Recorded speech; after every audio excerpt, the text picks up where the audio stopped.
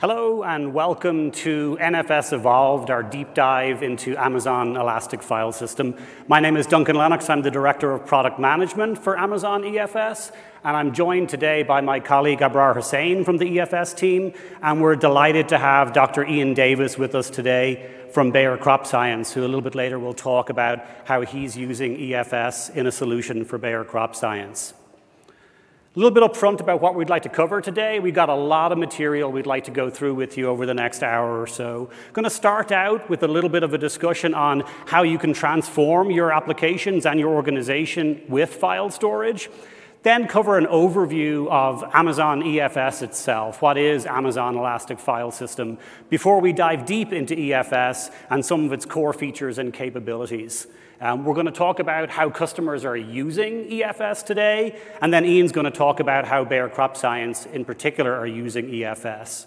And we'll wrap up at the end with some best practices on how to leverage EFS, some tips on how to get started, and then hopefully we'll have some time for some of your questions as well.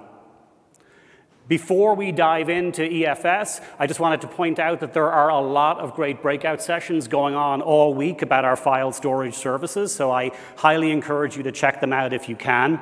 We also have a bunch of chalk talks going on specifically about EFS, where we dive into TCO, security, performance, and a number of other topics. So hope you'll get an opportunity to participate in one of those. Before we get into talking about EFS itself, let's talk a little bit about business transformation. So earlier in the week, Kevin Miller in our storage leadership session talked a little bit about the motivations we see from our customers in coming to AWS and the cloud.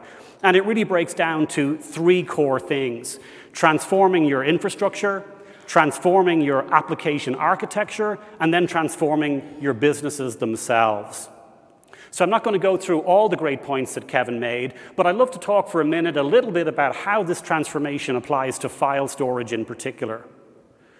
Of course, infrastructure is typically where we'll start with customers. So the move to a fully managed file system service allows you to get away from the old school approach of having to plan for capacity and performance, work with procurement, and then manage a lot of administrative overhead associated with file system storage. You can move to something that's simple, elastic, highly available, and can deliver the performance and durability that your applications need. That also allows us to offer price and performance profiles that meet the levels of any of your applications at any scale. And because privacy is such a big issue today, we want to make sure you also have the ability to protect that data, meet the required compliances, and also back up your data as well. When we talk about transforming your application architectures, you've at this point moved your infrastructure to something that is just set it and forget it with a fully managed file system service. Now we can take things to the next level and look at how we can manage to transform your application workflows, leveraging the integrations with native AWS services that we've built. So that means everything from not just using EC2 computing with your file system service, but also being able to take advantage of container services like ECS and EKS, and machine learning services like SageMaker. And of course, we do all of that with also providing you the ability to manage the security of your application as well, with everything from network-level security to integration with IAM for client-level authorization, and of course, encryption in transit and at rest. Finally, we get to the one that's perhaps the most exciting one, which is transforming your business itself. So having leveraged the infrastructure transformation and the application architecture transformation, at this point, we want to help you move on to being able to grow your top line, improve customer satisfaction, or make material reductions in your cost savings. And that's a big part of what the AWS cloud can provide our customers today. And at the end of the day, we want to be able to remove a lot of the undifferentiated heavy lifting associated with typical on-prem file storage so that you can focus more of your time and energy on innovating for your organization and for your customers. Now, when it comes to our file system services, we think of them in two broad categories: the general purpose business application workloads, things like web serving and other content management applications, applications like CRM and ERP, and then getting into more intensive data applications like analytics and media construction as well. And then the second category are the compute-intensive workloads, those workloads that need hundreds of gigabytes a second of throughput, sub-millisecond latencies, and millions of IOPS per file system. So in 2016, we launched our cloud-native file system service, Amazon Elastic File System. And that's what we're going to spend the bulk of this session talking about.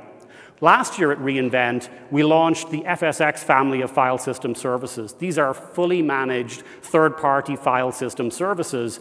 FSx for Windows File Server for all your Windows workloads, and Amazon FSx for Lustre for those compute-intensive workloads that need those hundreds of gigabytes a second of throughput, sub-millisecond latencies, and so forth.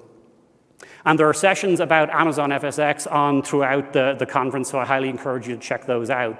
But for today, let's turn our attention to Amazon Elastic File System itself. So what is EFS?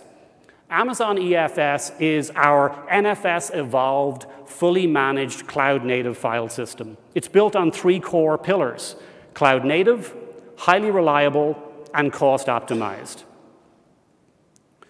What are people using EFS for today? Well, we designed it for a wide range of general-purpose workloads, everything from single-threaded, low-latency, metadata-intensive applications, all the way up through massively parallel scale-out jobs. We built it to be cloud-native. What do we mean by cloud-native? Well, we focus on elasticity, scalability, and integration. Elasticity comes from the fact that when you're using Amazon EFS, you never have to provision capacity. You create a file system simply in a few clicks in our console or with a single API call, and the file system automatically grows as you add data to it and shrinks as you remove data. You pay only for the space that you're actually using. It's scalable because the performance of the file system in throughput scales automatically as you add more data to the file system itself. We have 2 performance modes, which we'll touch on later, depending on your application. And we also offer a provision throughput capability if you want to provision throughput separately from storage. And it's integrated. It's designed to integrate with a variety of our compute models and network architectures, as well as a bunch of our other AWS services. So shared access is a key part of any file system, and we designed Amazon EFS to enable you to access it from a variety of ways. So of course, you can access it from NFS clients in the VPC where you create the file system, but you can also access it from NFS clients in other VPCs in the same region using intra-region VPC peering, or even from VPCs in other regions using inter-region VPC peering. And you can also access the EFS file system from on-prem using either Amazon VPN or Amazon Direct Connect. But we also went beyond that to integrate tightly with a lot of AWS services. So of course, you can use EFS from an EC2 instance, but you can also use EFS from our container services, EKS and ECS, and also from our machine learning service, Amazon SageMaker. Part of what we were trying to do with EFS is recognize that different customers are at different points on their cloud transformation journey. So whether you are at the very beginning, where the majority of your workloads are still on-prem and you're just starting to think about moving them into the cloud, or you're somewhere else further along, where some of them are in the cloud as lift and shift applications, you haven't modified them, you just moved them directly into the AWS cloud, or indeed you're starting to take advantage of some of our cloud-native services and capabilities, like containers, SageMaker, and so forth. EFS is going to be there with you today and as your journey continues as well. Our second pillar is all about reliability and being highly reliable. And that starts with us in being highly available and highly durable. There's no more important feature for a file system service or any storage service than durability. And with Amazon, you get both EFS, you get both high availability and high durability. We'll touch on that in a moment when we talk about our multi-AZ architecture. You also get a file system that's secure, something that you can control both at the network traffic level, at the file system level with POSIX permissions. You can encrypt your data at rest and in motion, and you can also take advantage of IAM both at the administration API level, and now coming soon, we've announced this week at reInvent, at the NFS client level as well. And we have a global footprint that's going to be available where you need us to be. We recently launched in 4 more regions, and we'll talk about regions in a moment. Amazon EFS is designed as a regional service or multi-AZ service. This means that when you write data to your EFS file system and your NFS client gets an acknowledgement back that that data was written, that means at that point it's already durably stored across 3 different availability zones. You have full access to your file system across these 3 AZs. So if for some reason you lost access through a single AZ, you continue to have full read-write access to the file system across the other 2 AZs. And we support strong consistency. So as soon as that acknowledgement is sent back to you that the data was written, that means it is available across the 3 AZs at that moment as well. Our durability level is designed for 11 nines. It's the same as S3's durability model. So in terms of our global footprint, we've made a lot of progress in the last year. At reInvent last year, EFS was available in 10 AWS regions, and today we're happy to say we're available in 19 AWS regions, including 4 that we just launched in the last few weeks. And finally, let's talk about cost optimized. We wanted to create a file system that gives people the best of both worlds. They don't have to worry about provisioning or managing aspects of their file system, and they pay only for what they're using. So we do this in a number of ways. Firstly, there are no minimum commitments or upfront fees associated with using EFS. As we've already talked about, there's no need to provision storage. The file system automatically grows and can grow to petabytes of data automatically as you put data into it. One of the things that's really interesting about being available in 3 availability zones is the ability to leverage EC2 spot instances. We often have customers that have very compute-intensive workloads that burst. Storage is usually a pretty small component of the cost that's associated with that. It tends to be more the compute storage. Because the file system is available in 3 availability zones within a particular region, that means you could take advantage of EC2 spot prices that might be available in any of those 3 AZs. And EC2 spot instances can be up to 92% cheaper than on-demand instances. And finally, we added a capability at the beginning of this year called Lifecycle Management with a second storage class called Infrequent Access. And what that allows you to do is automatically save up to 92% in the cost of storage of your file system.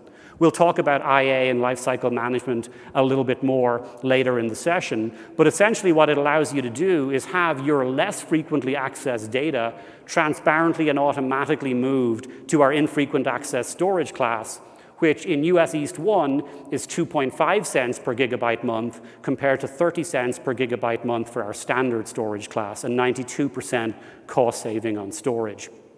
And it all happens automatically and transparently to your application and users. The file does not appear to move from the directory or namespace that it's in right now, but on the back end, we transition it to the infrequent access storage class. So what have we been up to since we all last got together at reInvent last year? It's been a pretty busy year for us at EFS. We've launched a lot of new capabilities and a lot of new regions. We've touched on some of these things already with our regional expansion and with the launch of Infrequent Access. We launched Infrequent Access early in the year, in February, and we've continued to iterate on it, adding additional capabilities to it, including new policies.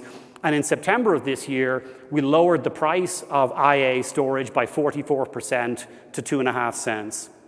We've also been integrating with more AWS services like EKS and SageMaker. And we'll continue to do this. We're always listening to your feedback for what it is you'd like to see in EFS and trying to iterate as quickly as we can. This week at reInvent, we're excited to talk about 3 new capabilities that are coming to EFS soon. The first one is single file restore. So we launched the AWS backup service at the beginning of this year, and it's natively integrated with EFS. So you can schedule and manage automated backups of your EFS file system using the AWS backup service. A new capability coming soon is the ability to restore a single path or a single file quickly. Previously, you had to restore the entire file system, even if you just wanted one particular file. Secondly is IAM authorization for NFS clients. Customers have asked for a way to have more control over how file systems are accessed. So we're integrating with the AWS IAM service at the NFS client level. This will allow you to do a number of things around resource policies and other policies with IAM. 3 of the most requested that come as part of that from users will be support for root squashing, support for making a file system read-only, and the ability to enforce encryption in transit for all connections to a file system. And then third, we're working on a number of performance enhancements. So the key one here for our general purpose file system is an increase in the number of read IOPS. So if you're using our general purpose performance mode, which we'll talk about in the deep dive, you are limited today to a total of 7,000 IOPS. And what we've heard from customers is that a lot of the workloads are very read heavy. So we're going to increase the amount of read IOPS available 5x from the current 7,000 limit to 35,000 IOPS for read operations. And that's coming soon in 2020. There's a lot more to talk about on EFS, so I'd like to hand it over to my colleague Abrar now so we can dive deep.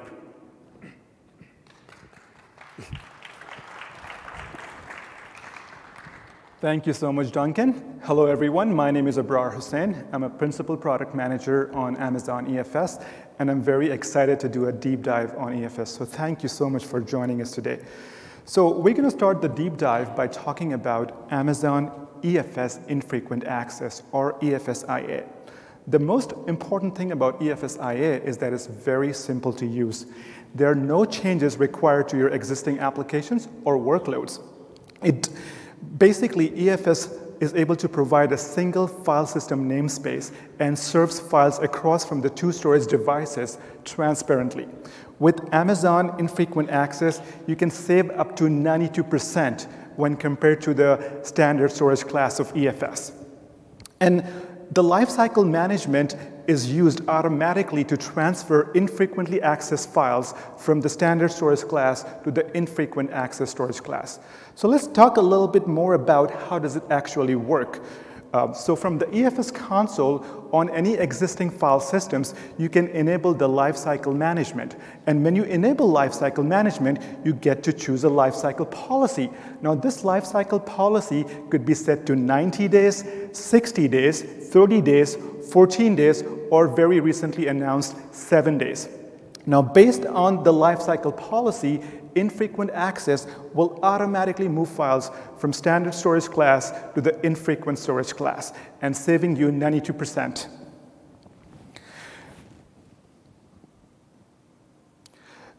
Now, let's talk a little bit more about the performance modes that we previously discussed. Amazon EFS has 2 different performance modes that you choose when you create your file system. The default performance mode is the general purpose performance mode, and we recommend this performance mode for a majority of customer workloads. As you test your applications on Amazon EFS, we recommend that you start with the general purpose performance mode. The other performance mode is the Max I/O performance mode. This is intended for scale-out workloads. So let's do a comparison of these 2 performance modes and figure out which performance mode should be used at what point.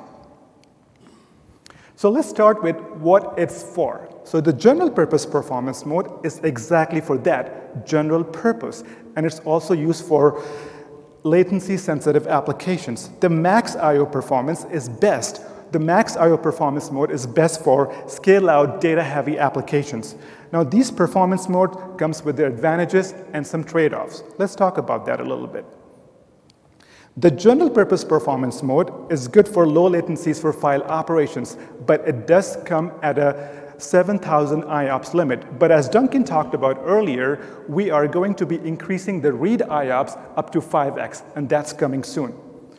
Now, for Max I/O performance mode, you have virtually unlimited ability to scale out your throughput and IOPS, but it does come at slightly higher metadata latencies when compared to the general purpose performance mode. So to wrap up the discussion, the general purpose performance mode is the best choice for most workloads. The max I/O performance mode, you should consider that for large, data-heavy, scale-out applications.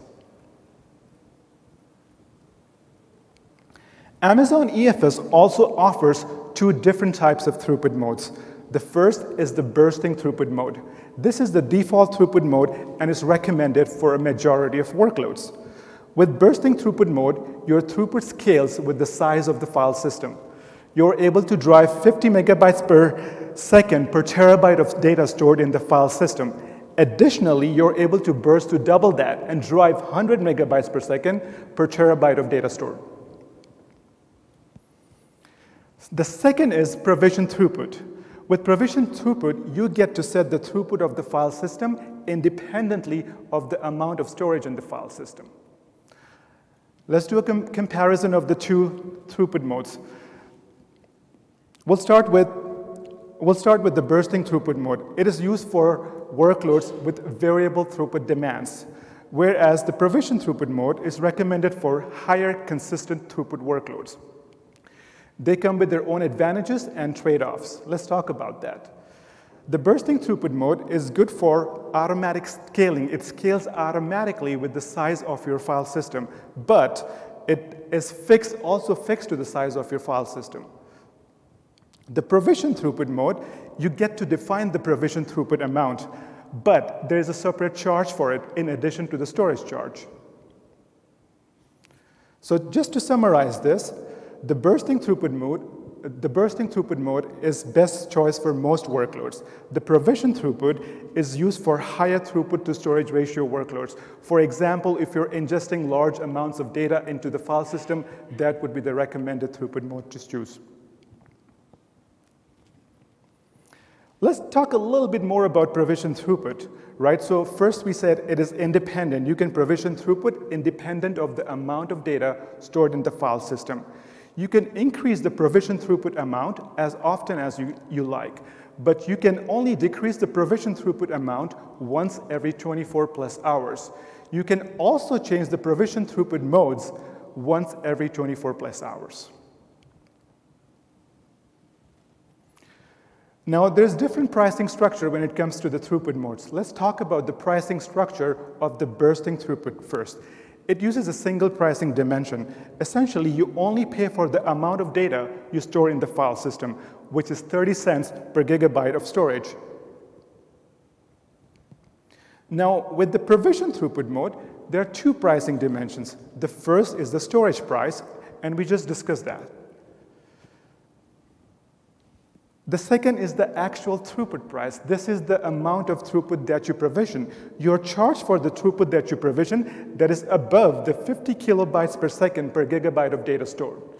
You pay at $6 per megabyte per second per month for only the provision throughput amount that's above the throughput that's already included in the storage price. Let's talk a little bit about security and compliance. EFS has many security capabilities today, and that's enabled us to meet the requirements for a wide variety of compliance standards. First, you can control network traffic using Amazon VPC security groups and network ACLs. You can control file and directory access using Linux or Unix standard POSIX permissions. Then you can use AWS Identity and Access Management to control administrative API access.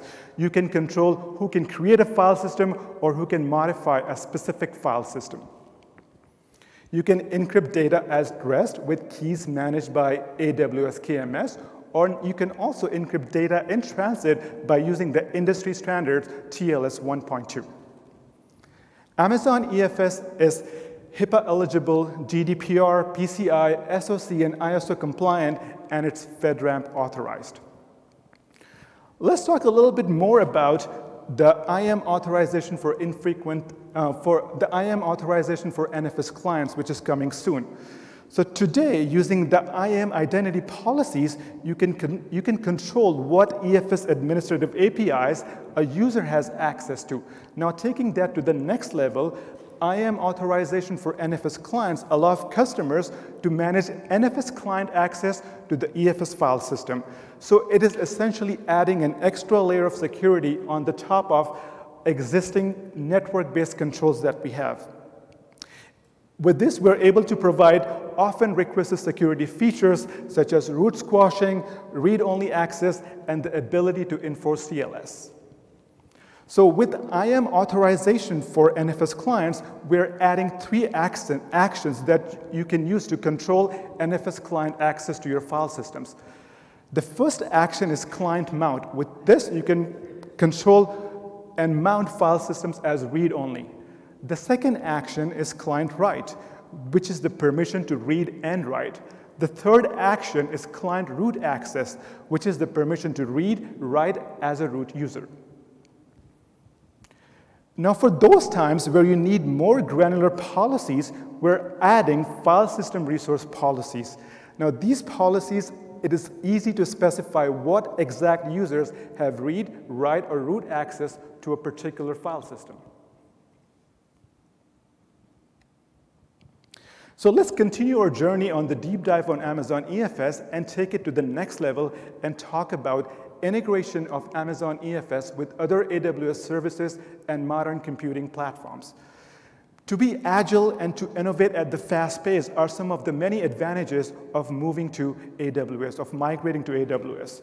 And the integration that Amazon EFS offers with other services will help you do exactly that. So let's take a look at what other services Amazon EFS integrates with today. As we highlighted in the beginning of the session, in addition to providing shared access across thousands of EC2 clients, Amazon EFS is highly integrated with other AWS services, including modern computing models like Amazon ECS and Amazon EKS, so that you can attach EFS as a shared storage to containers. And coming soon, you can also connect EFS to AWS Fargate containers. You can also use EFS with Amazon SageMaker notebooks as data sources for training machine learning models. We're going to cover some of these integrations in a bit more detail now. So let's start with what we did just 2 months ago. In October 2019, we launched the integration of Amazon EFS with the Amazon EC2 Launch Wizard. Now you can use the Amazon EC2 Launch Wizard to directly mount file systems to your instances. You can choose from an existing file system, or you can create a brand new file system right within the instance, right within the wizard. Now let's talk about container high availability use case. How can we use Amazon EFS to deliver container high availability? There are many applications out there, whether open source, commercial, or homegrown, that need reliable storage to be highly available themselves. These applications save user data and application state to reliable storage like Amazon EFS, so that if the application crashes or if the underlying hardware fails, the new instance can pick up from where it left off. A few examples include Jupyter that needs to save user notebook files, or Jira that needs to save the attachments that we upload, or Jenkins that is storing job data and artifacts. So being able to connect EFS storage to containers in AWS means that you can now put all of these applications in containers, saving you cost and making your operations very simple. Plus, since EFS durably stores data across 3 availability zones, you can follow AWS best practices and have your active and standby application instances. Let's talk a little bit about how Amazon EFS can be used for shared storage of scale-out apps use case. Many applications increase their overall performance by scaling out lots of parallel instances and need shared storage like Amazon EFS that applications are consistent, so that those applications are consistent in what they serve. As is the case with web service and content management systems like WordPress and Drupal. Or in the case of machine learning, having shared storage means that you can either train models by spreading the load across multiple instances, or multiple models can be trained in parallel by using the same data. Now, Container Frameworks offers enormous value for these type of applications because it makes it simple to scale out in just seconds.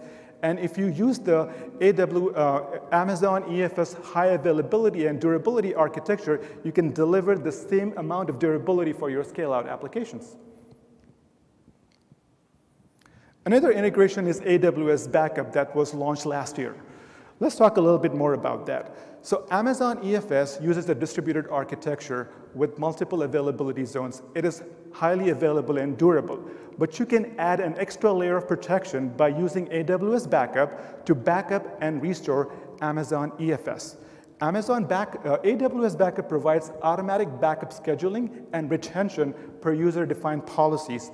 It offers two backup storage classes, the warm storage class and the cold storage class, with an ability to life cycle from warm to cold. Now, as we just said, coming soon, we will be introducing the ability to do single file restores from your AWS backups of EFS file systems. So instead of recovering the entire file system, for faster recovery time objective, you can select the files that you need and recover. Now, you might be wondering, Amazon EFS is highly integrated, but how do I get my on-premises NAS resources, NFS file servers to Amazon EFS?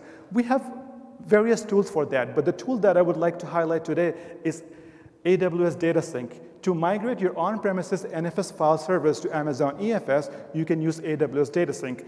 AWS Data Sync is an online data transfer service that simplifies, automates, and accelerates copying data between on-premises NFS servers and AWS storage services. This includes Amazon EFS and S3.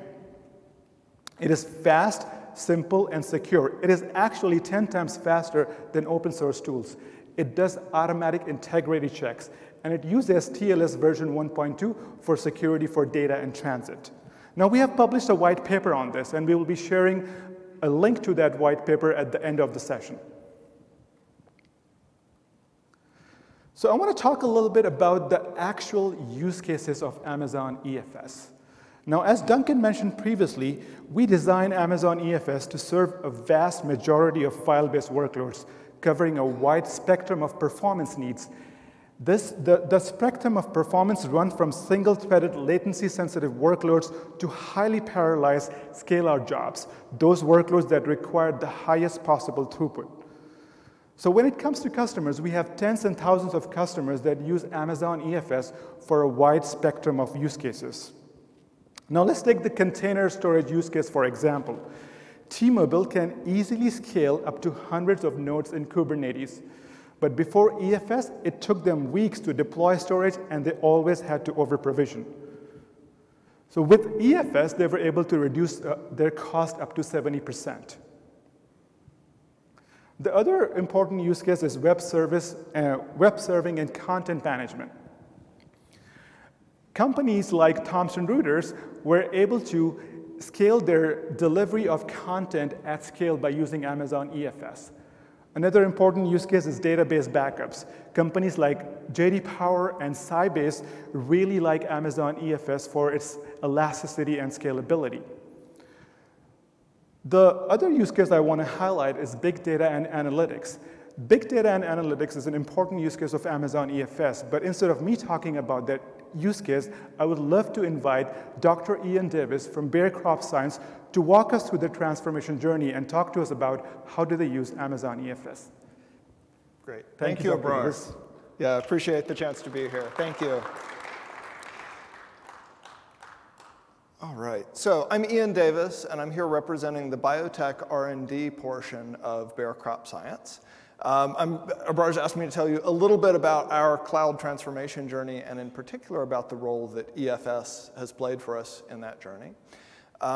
So Bayer as a company is more than just aspirin.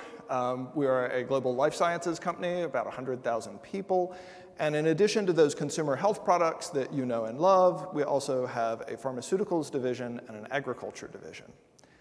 And in the agricultural world, we're actually facing some very daunting challenges. So over the next 30 years or so, it's expected that the population of the planet is going to grow by more than 2 billion people. And the demand for protein and thus for animal feed for those people is going to grow even faster. Now, climate change is not going to do us any favors in this, and there is no more farmland to be had. And so agriculture needs to become increasingly efficient. And at the same time, we need to be careful to preserve and improve the state of the natural environment while we're doing that. And so like the rest of us, farmers are going to look for new technological innovation to help them keep up with those challenges. And I suspect some of you will be surprised to hear that agriculture is very high-tech these days. Everything from predictive models for disease and pest outbreaks to a lot of computer vision applications on drone imagery, aerial drone imagery, and all the tractors are self-driving at this point. It also takes a lot of technology, though, to develop the products that we offer to our farmer customers, whether those are seeds or traits or chemistry. And in biotech in particular, we use genomics very heavily. You heard a little bit about that in Monday night's keynote. And so in crop science, we're using genomics to do things like study the crop microbiome. And that is the ecosystem of microbes that are associated with the crop itself and with the soil around it. We're also using genomics to enable precision-controlled editing of crop genes. And we're even using genomics to speed up traditional plant breeding, because genomics can inform us about which parents to cross with each other and which offspring to propagate. And that can actually take years off of our time to market. Now, genomics is a really fun space to be in from a computing point of view. It's compute intensive, it's memory intensive, and relevant to EFS, it is very storage intensive. And a big part of the reason for that is that the key technology behind genomics, which is DNA sequencing, has been growing at a far faster rate than even Moore's law over the last dozen years. And so this graph here is on a logarithmic scale. And from 2008 to 2012, in those 4 years, the sequencing output per dollar grew 10,000-fold. So that's 1,000-fold faster than we would expect compute to grow in that time. And because of that, we actually have petabytes now of DNA sequence that we need to store and analyze. And that's where elastic data storage systems like S3 and EFS look really attractive for us. So our cloud transformation story starts back in 2015. And at that time, we did all of our research computing on a traditional in-house HPC cluster. Had about a petabyte of shared storage exposed over NFS. And this was a really familiar and comfortable environment for our scientists. But every couple of months, there would be an email that went around that said, the disk is full. Everybody clean up. Right? And somebody would raise their hand and say, sorry, that was me. Had a big job. I'll be done in a couple of days. But that would really seriously impact our productivity. And then in 2015, we made a decision as an entire organization that we were going to move all of our compute to the cloud. And so we embarked on a pretty rapid journey to transform the architecture of our research computing. Now, on the compute side, we migrated everything to containers. And myself and my colleagues, we trained as scientists, not as software engineers, and so there's actually a pretty steep learning curve for this. But we saw a lot of benefit for managing the dependencies of scientific software that's often quite finicky. We would like to have run this on batch, on AWS batch. However, this was before batch, and so we built a similar kind of system using ECS and SQS And so that's what we did with compute. But storage was harder in some ways. And that's because really cloud-native storage like S3 looks very different from a traditional POSIX file system. And you can see from the examples up on these slides that standard genomics tools are very much in the Unix tradition. And they have strong expectations about where they're going to find their inputs and their outputs. And they, in many cases, need random access to a large shared reference file that's used as an index. And these tools are the output of the global scientific community. And so it is not feasible for us to rewrite these to work with a different file system. But EFS is just a drop-in replacement for the systems that we're used to and that these tools work with. Now, today, All of our genomics workloads share a single EFS volume. It's about 100 terabytes. And we use it for inputs, for outputs, for intermediate files, for log files, you name it, it goes on EFS.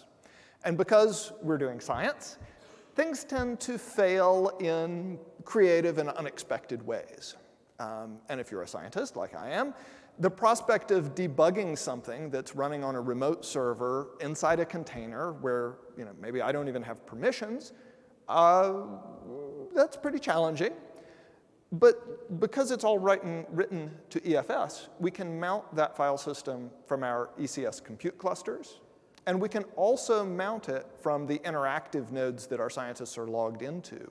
And so they can see right there in the file system the progress of those jobs, what's going on in the logs. And it's a very familiar and comfortable paradigm for them to work with this. And so that's really what we get out of EFS is a consistent view of our data across the disparate computing resources that we're using in AWS. Now, the vast majority of our data is not in EFS. Most of it is in S3. We only use EFS for our currently active workloads. But even so, the storage costs for EFS actually dominate our storage costs. And the reason for that is that scientists are sort of slow to archive these jobs off of EFS onto S3 because just in case they discover something that needs to be redone or they got busy and they forgot, we're all human. And that's where EFS infrequent access has been a really huge win for us. It has cut our EFS bill by a little over 60% since we implemented it, and it has been absolutely invisible to our users, which is really pretty cool. You can see on the graph here, we started in April with the implementation. In May, we copied everything to a new volume that supported infrequent access. And then over June and July, as we clean up and those savings kick in, the cost really comes down. So scientific workloads are pretty spiky, right? They'll be really busy today and quiet tomorrow. We'll do a lot this month, not much next month. And because of that, we sometimes end up hitting those limits on EFS, and we abuse the system pretty badly, but it holds up well. And the great thing for us is that it's elastic. So since we moved to the cloud, we have never had this problem where the disk is full. And in fact, as I was putting these slides together, one of the guys on my team added 70 terabytes to this volume over about a day or two, and nothing bad happened. It was great. In fact, I probably would not have known that it happened if he hadn't told me. And all I said was, that's a lot of data. Make sure you clean it up when you're done. And that was really it. And I think the promise of the cloud for science has been more time to focus on the science, less time on the undifferentiated heavy lifting of worrying about your infrastructure. And on this promise, EFS has really delivered for us very nicely. And so with that, I will turn it back over to Duncan to wrap up. And thank you all for listening. Thank you. Thanks so much. Thanks, Ian. It's always great to hear from a live customer how they're using EFS to transform their business. So we've covered a lot of things today, and we wanted to kind of leave you with some takeaways for next steps. So we'll start maybe just talking a little bit about best practices, so things you can do as you get started with EFS to get the most out of the service. So the first thing we recommend to people is test in general purpose mode. As you've seen, we have these two different performance modes, GP and Max.io, but we recommend that most customers start by testing in GP mode and only go to Max.io if they discover they need greater IOPS, for example, than they can get from GP mode for their application. Next thing to talk about is throughput modes. And again, there we recommend that people start with bursting throughput mode. This is the throughput mode where your throughput scales automatically based on the size of your file system, allowing you to get 50 megabytes per second per terabyte of data and burst to twice that, 100 megabytes a second per terabyte of data stored. You can always add the provisioned throughput capability at any time if you discover you want independent control of your throughput from your storage.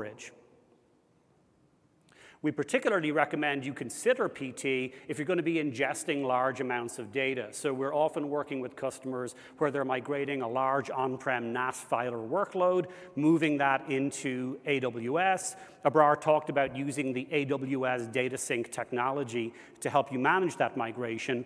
And if you're going to be migrating more than about 2 terabytes of data, we recommend that you turn on provision throughput so that you can accelerate the actual migration. You can turn it off again once you're done if your live application doesn't actually need that much throughput. We've optimized NFS and EFS to work with modern Linux kernels. So we recommend that you're working with at least a 4.3 or later Linux kernel. We have seen bugs in the NFS client and in the kernel of earlier versions. So we recommend 4.3 or newer. And we actually have an open source application called the EFS Mount Helper. You could find it on GitHub. It's linked from our website, and we'll give you those links at the end. The EFS Mount Helper makes it super easy for you to mount an EFS file system using our recommended configuration. So that includes making it really easy to set up encryption in transit as part of your file system connection as well.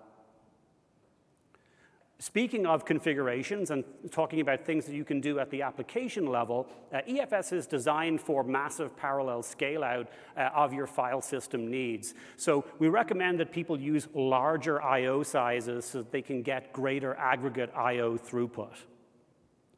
Similarly, you can take advantage of our parallel architecture by using multiple threads.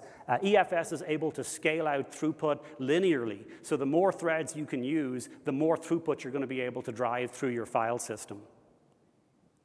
And of course, the same is true of using multiple instances. You can throw thousands of EC2 clients at a single EFS file system, and again, throughput will scale out across all your EC2 instances.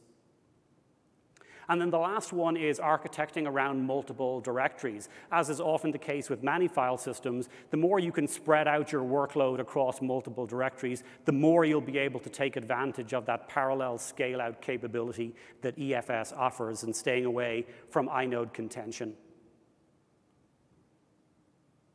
And then a few more new ones just to wrap it up. We certainly recommend that you enable lifecycle management. It's a single click in the console or a single API call. And as we heard both from Abrar and then from Ian with the Bayer Crop Science example, it's completely automatic and transparent to your application and users. There are some latency differences on first byte reads and writes for data that's stored in the infrequent access storage class. So if you have an application that's particularly latency sensitive, you may want to test it. But for the vast majority of applications, we find that it's completely invisible to the application, but not invisible to you in a 92% reduction in your storage costs for those files that are in IA. We recommend, of course, that you enable encryption in transit and at rest, particularly for your sensitive workloads. You can use customer-managed keys for your data that's encrypted at rest. And then, of course, we recommend that you create a backup. So although EFS is a highly durable file system designed for 11 nines of durability, users will sometimes go and do things like delete files they didn't mean to delete. So leveraging the AWS backup capability allows you to have a backup of your EFS file system. And as we touched on, AWS backup supports both a warm and a cold tier, and the cold tier is 1 cent per gigabyte month. And with our new coming soon capability that allows you to restore a single file or a single path easily, it's a quick and easy way to retrieve that file that user went and deleted by mistake. And then finally, we provide a number of ways of monitoring your file system through CloudWatch metrics, so you can see what your throughput utilization is like. If you're using our bursting throughput mode, you'll be able to see your burst credit status. And if you're using a general purpose performance mode, you'll be able to see if you're hitting the % IO limit associated with general purpose. So we hope you've learned a lot today and that you're excited to get started and try out EFS. It could not be easier. If you don't already have an AWS account, you can sign up for one in about 15 seconds on the AWS website.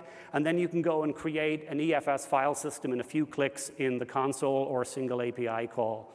EFS participates in the AWS free tier. So if you're a new AWS customer, you get 5 gigabytes of storage per month for 12 months so that you can experiment with EFS. On our website, we also have a 10-minute tutorial And then we also have step-by-step walkthroughs that walk you through configuring and using EFS in a number of scenarios. So you can get started just by going to aws.amazon.com/EFS, and links to all these things are there as well, whether it's getting started or the white paper that Abrar mentioned earlier, which talks in more detail about how you can load, store, and protect data using EFS in conjunction with AWS Data Sync and AWS Backup. We also have a performance tutorial on GitHub that gives you a bunch of working examples that you can try out for how you can get that massive parallel scale out with EFS and bring that to your applications as well. So we hope you've enjoyed the conversation today. We have a few minutes left. I'm going to invite Abrar and Ian to come back up on stage, and we'd be delighted to take any questions you might have.